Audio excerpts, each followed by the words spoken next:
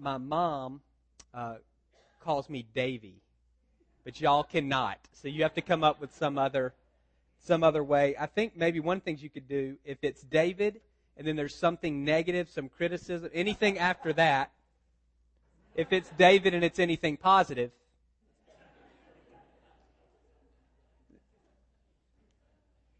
we've been working through 1 Corinthians of a section at a time. I'm actually going to take a break from that this week. We'll pick it back up next week.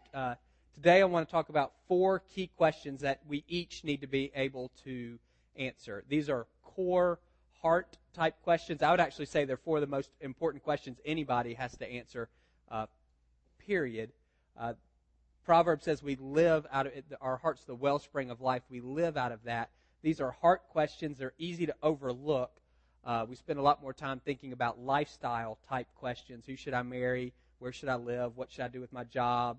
Those types of things. These questions are underneath all of that. And because we live out of our hearts, if these questions aren't answered well, it will have negative impact on all of those lifestyle things that are secondary. They're secondary in terms of kingdom, and I would say they're secondary in terms of life because we start with our heart and then live out of that. Unfortunately for us, the things that are in our face are these lifestyle questions, and so they get primary focus for us, and we can wind up, even as Christians, for decades not addressing these core fundamental things, and it can cause us a lot of unnecessary pain. So, 4 questions. First one, they'll be up here on the screen. I'm just going to walk through them one at a time. It's a lot of information, so you can just grab onto whatever it is that resonates with you, and the rest of it we'll talk about over the course of our time together. First question, who are you? So, who are you? It's an identity question. The goal is to establish a firm, secure foundation, our identity in Christ. So kind of this picture, we want to serve, we want to bless others. Those are fundamentally selfless acts. But if I need something from you, it's very difficult for me to be selfless. If I need you to affirm me, if I need you to validate me, if I need you to include me, if I need you to do all those things, then it's difficult for me to truly serve and bless you because I actually need you to give me something in return. So what we want is we want to be secure in our identity as sons or daughters of God, and then we're free to serve and bless others without our identity being wrapped up in how they do or do not respond to us. Clearest identity statement to me in the Bible, it's in Jesus' baptism. This is my Son, whom I love. With him I'm well pleased. This is my Son. That's a relational identifier. So the Father chose to identify Jesus in relationship to himself. The Father chose to identify Jesus in relationship to the Father. He is my Son. He didn't say, this is the Savior of the world. He didn't say, this is the Christ, the Messiah. He didn't say, this is the Lion of the tribe of Judah. He didn't say, this is the Alpha and the Omega. He didn't say, this is the King of Kings and Lord of Lords. All of those things are true. All of those are titles. Those are roles that Jesus plays. The Father didn't choose any of those to identify Jesus. Primarily, he said, this is my Son. He chose to identify him based on their relationship. For us, that is equally true. Our primary identity needs to be as sons or daughters of God. For guys, we're prone to identify ourselves based on our role. I'm a pastor, I'm a lawyer, I'm an account manager, whatever it is that we do. When people say, who are you? We normally respond with what we do. There's nothing wrong with having a role. The issue is having that role be the fundamental identifier for you, because what happens when your job changes? It shakes you at your core, and that happens to men all the time. When they're either underemployed, they lose their job, they don't get a promotion they feel like they deserve, anything like that, work-related. It's not just work. It affects who we are in our core because, again, that's who we see ourselves to be primarily. And so we don't want, again, it's fine to have roles. We need those. We just don't want those to be the fundamental way we identify ourselves. I would say women, speaking stereotypically, tend to be different, define themselves based on their relationship with other people. Mom, sister, daughter, friend, that type of thing. Which, again, that's all fine to have those, to function in those relationships, but you don't want that relational identity to be core to you. Because what happens when your kids grow up? You hold on and squeeze really tight. If your identity is, I'm the mother of these kids, it can be very difficult for you to encourage them on to live apart from you, to encourage them on to maturity, because you're not just encouraging them to maturity, you're losing part of who you are as a person. You've probably known particularly women like that. It's very difficult for some to actually let their kids go. I'm not just talking about going from high school to college. I'm talking about going from diapers to underwear and going from preschool to elementary school. Each of these transitions for some are very difficult because so much of the identity of the mom is wrapped up in being a mom. Moms are wonderful. It just can't be your fundamental identity. Fundamentally, you need to see yourself as a daughter of God, just like I would say to the guys. Fundamentally, you need to see yourself as a son of God, not what you do to get paid Monday through Friday. All of those roles and relationships, they will change for better or for worse. None of them are stable enough to build your life upon. We need to know beyond a shadow of a doubt we are children of God first. If I were to ask you to describe yourself, how far down your list is son or daughter of God? It's probably not in anybody's top 5 consciously. Again, it's not I'm not saying that's what you put on your business card when you introduce yourself to people, but at least in your own mind, it needs to be at the surface. It needs to be one of the first things that you're thinking when you view yourself. And if you don't, then it could be an indication that you've got your identity placed in something else. So this is my son whom I love. I think this idea of the Father's love is a fundamental issue for people moving from unbelief to belief, or from not being a Christian to becoming a Christian. I think the issue of God's love is huge. And many of you, I know, you are Christians. You've been following Jesus for a long time. This is not news for you. You kind of get it. You get that God loves you, that He's for you. Love is a posture. It's not a feeling. It's a posture that says, I want to do what's best for the object of my love, regardless of what it costs me. And you see that in the way in Jesus coming to earth. The Father sending the Son as a demonstration of His love. He took a posture of love towards us. He followed that through by sending His Son to make a way for us. And so God is fundamentally for us. Again, I think for people who are struggling with whether or not they want to follow Jesus, one of the things that helps them get over that hump is coming to realize this great love that God has. A lot of the objections people have to Christianity melt away when you recognize the Father's love. Easy. What about all these people who never hear the gospel? And how can a loving God allow all those people to burn forever in hell? That's assuming God is mean and that God is stingy with salvation. If you flip and say God loves everybody more than I love anybody, and He proved it by sending His Son to live and die and to be raised again to make a way for us, that it's still a difficult question. What happens to these people who don't know? But it's not coming from this posture of God is stingy. It's coming from this posture of God is recklessly loving towards everybody. He went to the degree of dying for people. So whatever happens to them, it's not that He's trying to keep as many people out as possible. He's made a way, and because we know He's died for us, He'll do anything within His power to save as many as possible. Again, you still have the question, but you're looking at it from a completely different perspective. Whom I love, with Him I'm well pleased. This to me is the issue for many who have been following Jesus. I think getting the love of God is important to say yes to Jesus. Getting this peace that God delights in you, that God is pleased with you, that's what it takes to continue to grow in Him. And for many of us, that's where we get stuck. We get God loves us. Probably on some level we think He has to because He's God and that's His job. But this other piece, saying God delights in me, God is pleased with me, that's not where many of us live. Zephaniah 3:17 says that it's true, though, that God does delight in us. This word well pleased means delight in. And to think about that applying to you, that God doesn't just love you, but He actually likes you as well. That His desire is to be in a relationship with you. He didn't save you in order to make you a servant because He needs you to do stuff for Him. Isaiah 66, He says, heaven's my throne and earth is my footstool. Where are you going to build a house for me? I've got it all. He doesn't need us to provide anything to Him. He doesn't need errand boys and errand girls. He doesn't need any of that. He saved us in order to be with us. Forgiveness of our sins just removes the obstacle to relationship.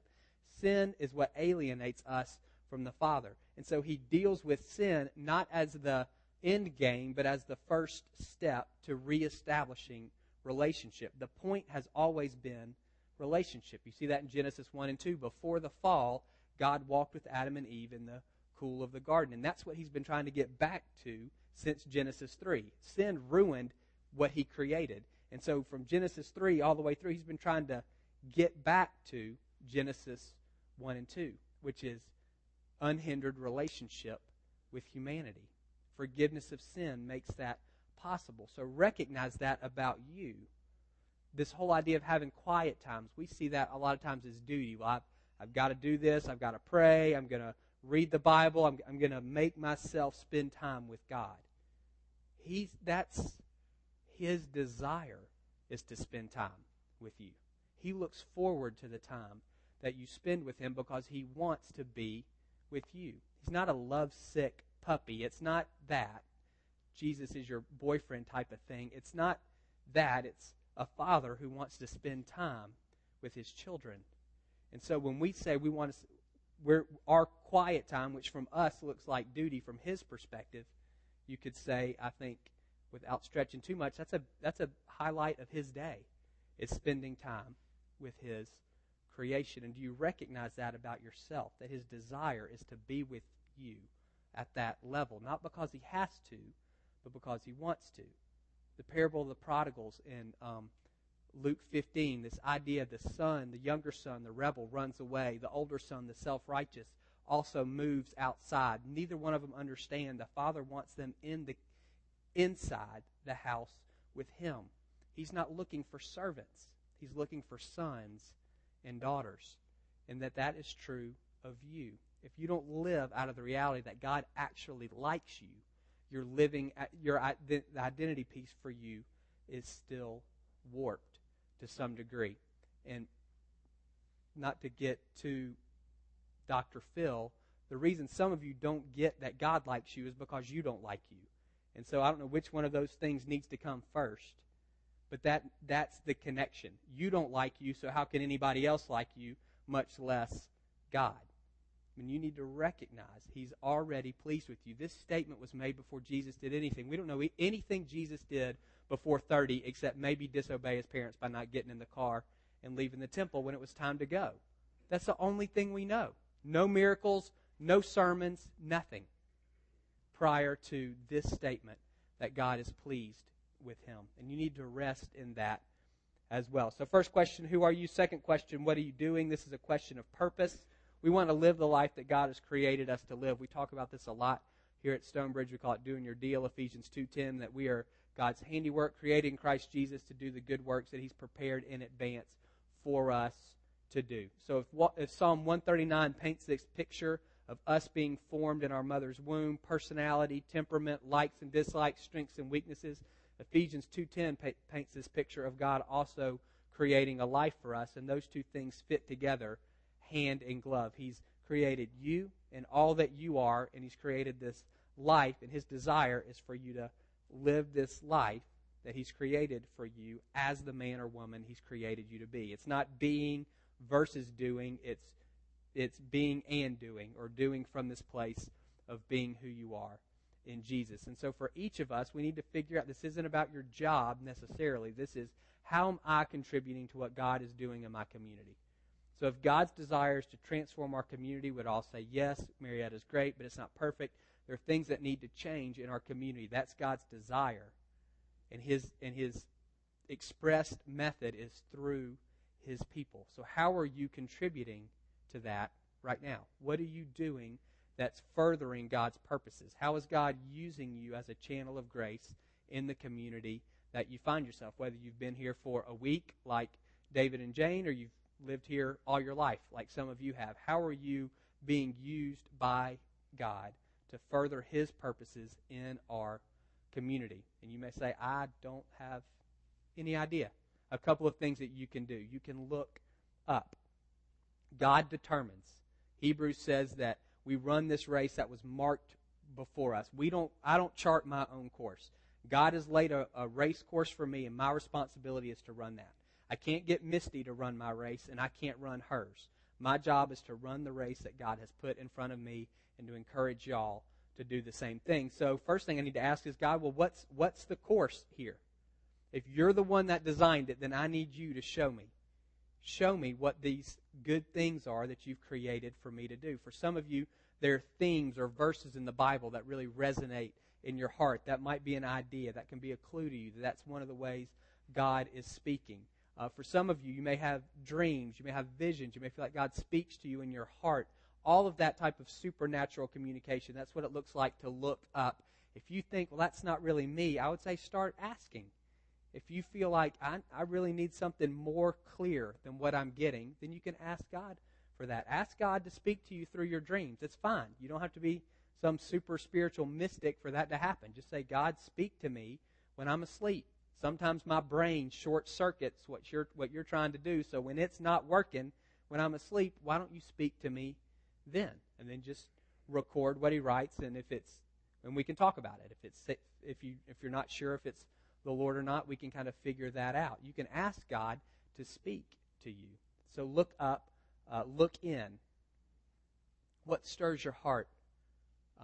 If you like the phrase, what makes you cry, whether that's tears of joy or tears of sadness or tears of even righteous anger. In Nehemiah 1, Nehemiah gets this report that the wall of Jerusalem has been broken down, and he starts weeping. I don't know if you've ever cried because a wall was broken down, but that's what he's doing. This wall is destroyed, and his response is he begins to weep. And out of that stirring of his heart, he recognizes God's call on his life, the way he's contributing to what God is doing, which is trying to restore and return the people of Israel to Jerusalem, is we got to build this wall back.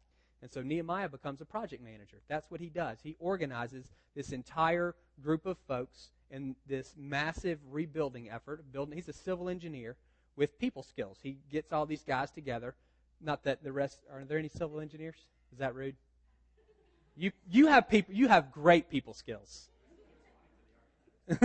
So he organizes this whole group of people in this project to rebuild the wall. It stirred his heart. And so that's a question for you as well. What stirs your heart? We would all agree abortion is bad. That's not good. But for some of you, that gets you way down here. It stirs you at a deep level, and that might let you know, hey, this is one of the places God is calling me to work. So look in, look up, and then look back. All of us leave a wake behind us as we go through life. There's stuff that we do, and there's people who we impact. Some of our wake is positive, some is negative, but it's there. As we walk through life, we're leaving stuff behind us. Now I would say look over your shoulder and see what's good. Where do you see fruit? And be honest. This is not the time for false humility. Where do you see fruit in your life? If you were to look back, and seriously, who is better because you're their friend? And if you say nobody, that's not true. Who is better because you are their friend, and why are they better? How were you used in their life to make their life better? And it might have been that you were just friends with them for a short season of time. That's fine. But how has God used you to make other people better? Look at this stuff that you've done. Where can you say, that's gold? That's not wood. That's not hay. That's not straw. That's not something that burns. That's good stuff right there. And again, don't be falsely modest. The Lord is using you. You need to recognize that. Where do you see fruit? What do people ask you to do? That might mean they see something in you that you don't see in yourself. What are you good at? What comes naturally to you? Sometimes you don't know because it comes naturally to you. So ask other people if you need to.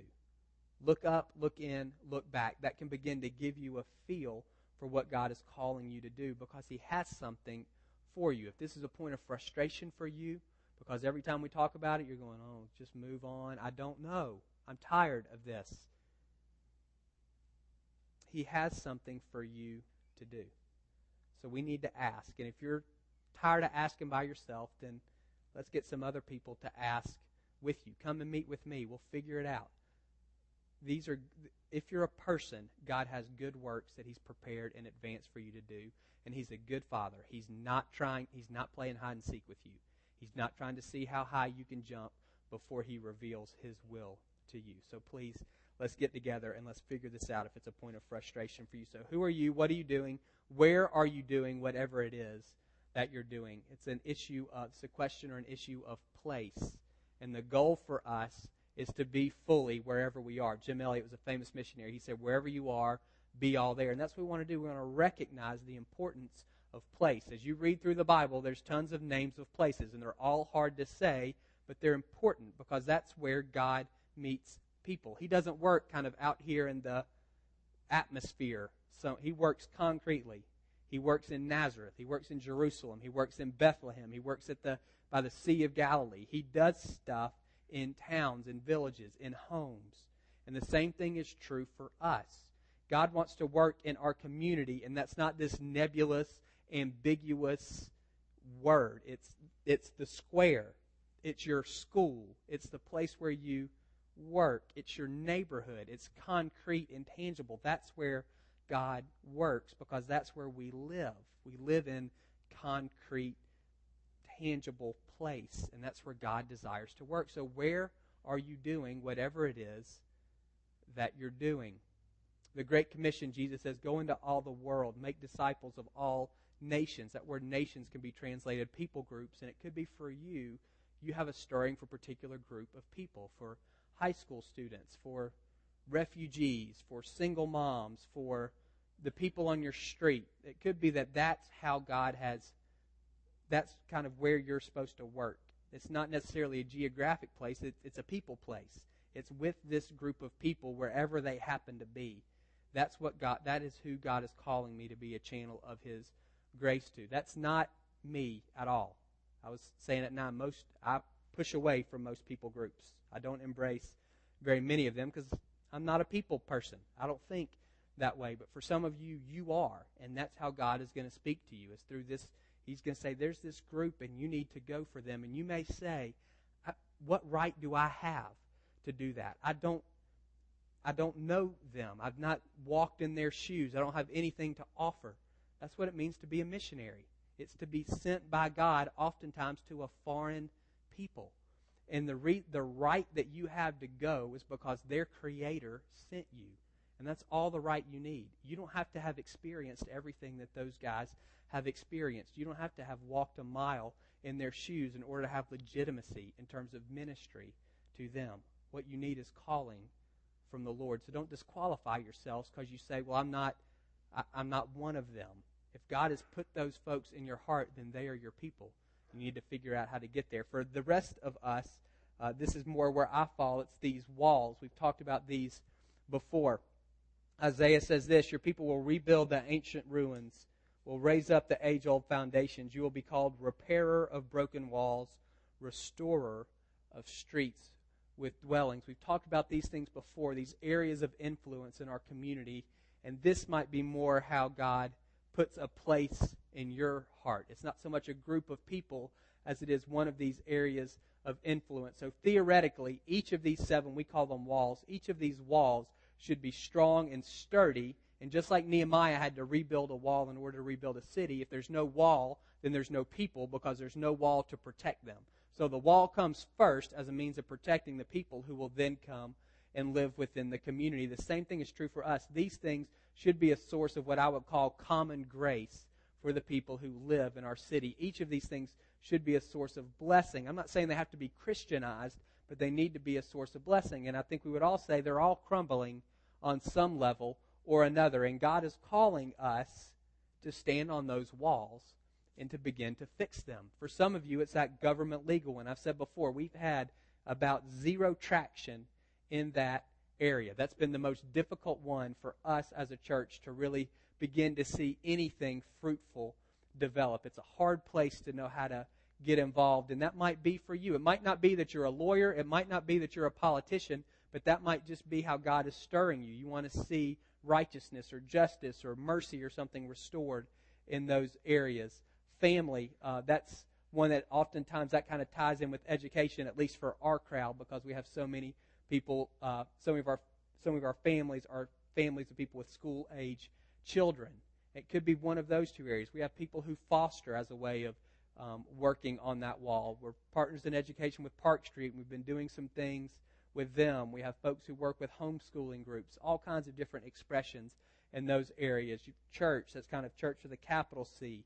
We talk about the downtown body of Christ and trying to figure out our role with these other 5 historic churches that are in our area, and what are we supposed to be doing with them, with the First Everythings, Methodist, Baptist, Presbyterians. What are we supposed to be doing with those guys, and how does the church in downtown Marietta function as such? Business, we've got some guys who work with a group called Work Matters, and that's one of the ways that they're influencing that wall. This arts, culture thing. We've had a guy write a movie, and we've had a girl write a book, and some guys that do a music festival in that area. Science and medicine, some folks who work with Cobb Pregnancy, a crisis pregnancy center. There's a billion expressions in each of these areas of how God may use you. What's important is recognizing, where do you feel called? Where do you feel called? So you need to know the what, and you also need to know the where, or the what can wind up going sideways on you pretty quickly.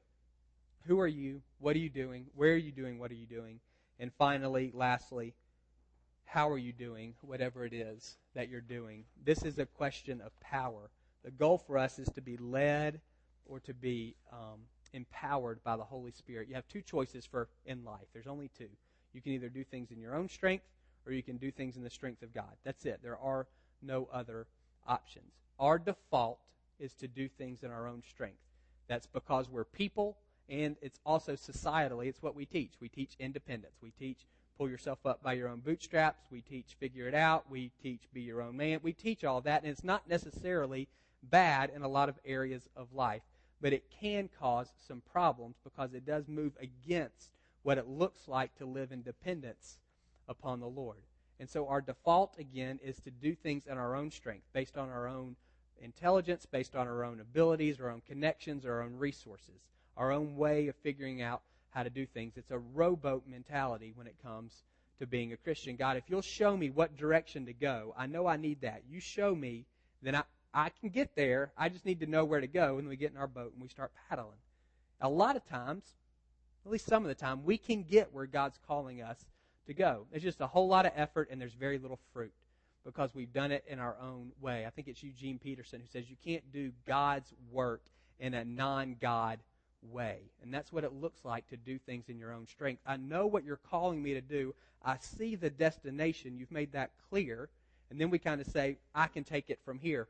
God, I'll call you if I need anything. And we get in the boat and we start rowing. The other option is to be a sailboat. I don't just need God to tell me where to go. I need Him to empower me to get there. So I'm going to set up my sail. I'm not just going to sit on my couch and do nothing. I'm going to raise the sail and allow the wind of His Spirit to move me at the pace that He desires, and actually even the course that He sets for me.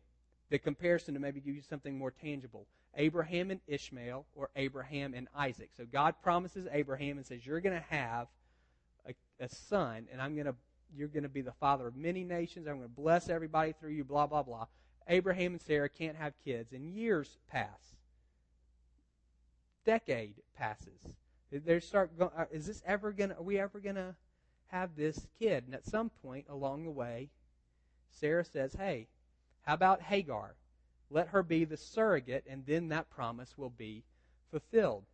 And Abraham says, okay. And that's what they do. And it's dumb. It's 100% in their own power. It was custom at that time to do that. There was nothing necessarily culturally wrong with what they did. They just figured it out. Well, we've tried for 10 or 12 or 15 or 17, however many years, we've been trying to have a kid, and it hadn't worked. So how about we know this promise is good, we know the destination, and what we're doing, it's not working, so how about if we do this? Let's figure it out. It's a mistake. We've got all kinds of problems because of that. Still, to this day, we've got all kinds of problems in the Middle East because of Abraham, Sarah, Hagar, Ishmael, all of that. The other picture is Abraham and Isaac. Just wait.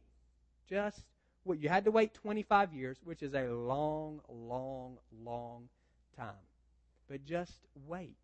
Don't just let Him tell you where to go. Let Him actually get you there as well. You have to cooperate for sure. It was not an immaculate conception, but You just wait. Don't go outside the bounds here. And you get Isaac, the child of promise. And those are our two choices. We can either have Ishmael's or we can have Isaac's. We can say, God, I know where you're calling me to go, and either I can make it happen in my own strength. He still has a kid.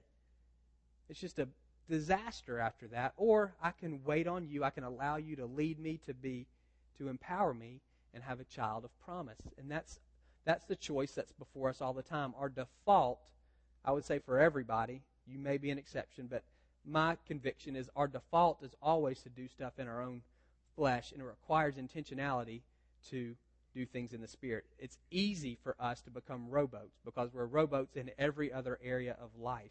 It's much more difficult for us to be sailboats because we have to yield a little bit. We've got to trust a little bit more. And oftentimes that's the direction, and the wind is blowing that way.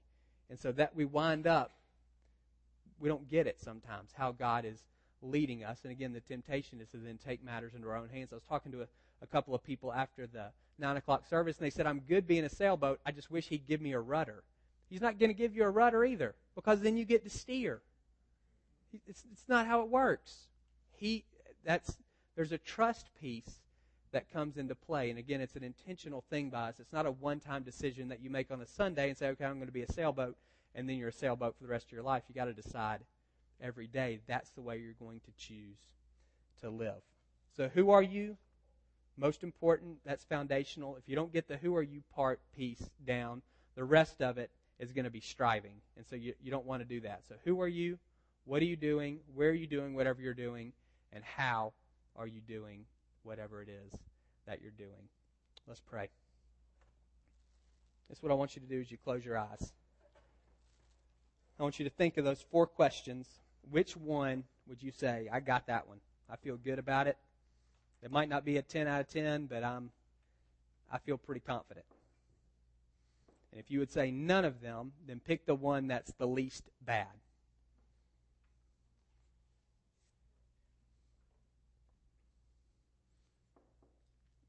And then take a couple of seconds, and in your heart, just thank the Lord that He's done that in you.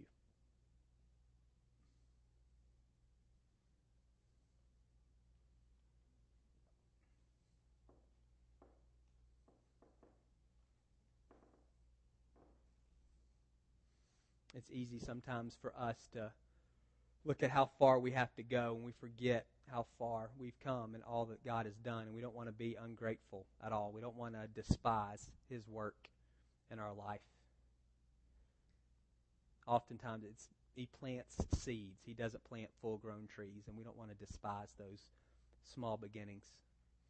So, Lord, thank you. God, I thank you for the men and the women in this room and the way that you've been at work in all of our lives. God, you're never lazy. You don't take a day off. You don't take vacation. You're always at work, and we thank you for that. God, we thank you for the places where we've cooperated with you, and we want to say yes to that. The places where we've said yes, the places where we've yielded to your direction. God, I thank you for the people who are confident in their identity as sons and daughters. I thank you for the people who know the things that you've called them to. I thank you for the people who know where they're supposed to plant and set down roots. God, I thank you for those who would say, I'm living by the Spirit versus in my flesh. Now I want you to take the one out of the 4 that you think is the worst. Your weakest, lowest score. And I want you to acknowledge that in your heart before the Lord.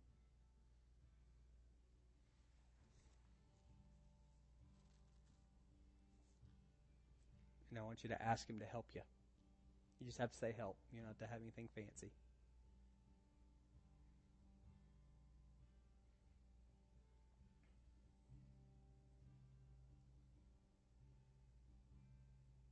Lord, we thank you for your grace and your mercy. We thank you that you're patient with us. You're not tapping your foot waiting for us to get it. You're so gracious and kind. And so, Lord, my prayer is for those who are Those of us who tend to do things in our own strength, God, that you would convict us when we start doing that tomorrow. You would show us tangibly, what does it look like to be a sailboat? We're so conditioned to be rowboats.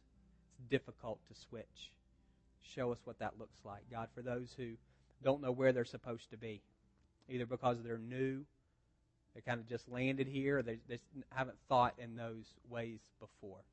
God, I pray for eyes to see this week where their place is or who their people are. There be a tenderness in their hearts that maybe hasn't been there before for people or place. But let them know this is where they need to put down some roots. God, for those who don't know what these good works are, it's a point of frustration. They've asked, they don't know, they're not hearing anything. God, I pray you'd speak with clarity, and you would speak quickly and convincingly to these folks. And God, for those who struggle with identity, with liking themselves, with realizing that you like them, who struggle with love, receiving love from you, or identifying themselves primarily as your child, not what they do or who they're connected to. Lord, I pray that you would do that work in hearts, that we would all be confident and secure, not in this kind of self-esteem way, but just the freedom of knowing that we're children and all the pressure that takes off to perform.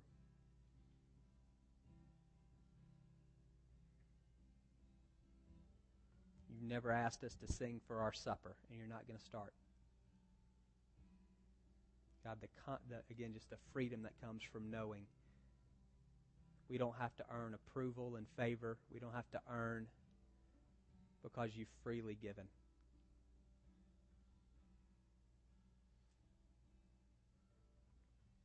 Pray all this in Jesus' name. Amen. You guys can stand up. We're going to close with a ministry song, a worship song. We'll have ministry teams here in the front.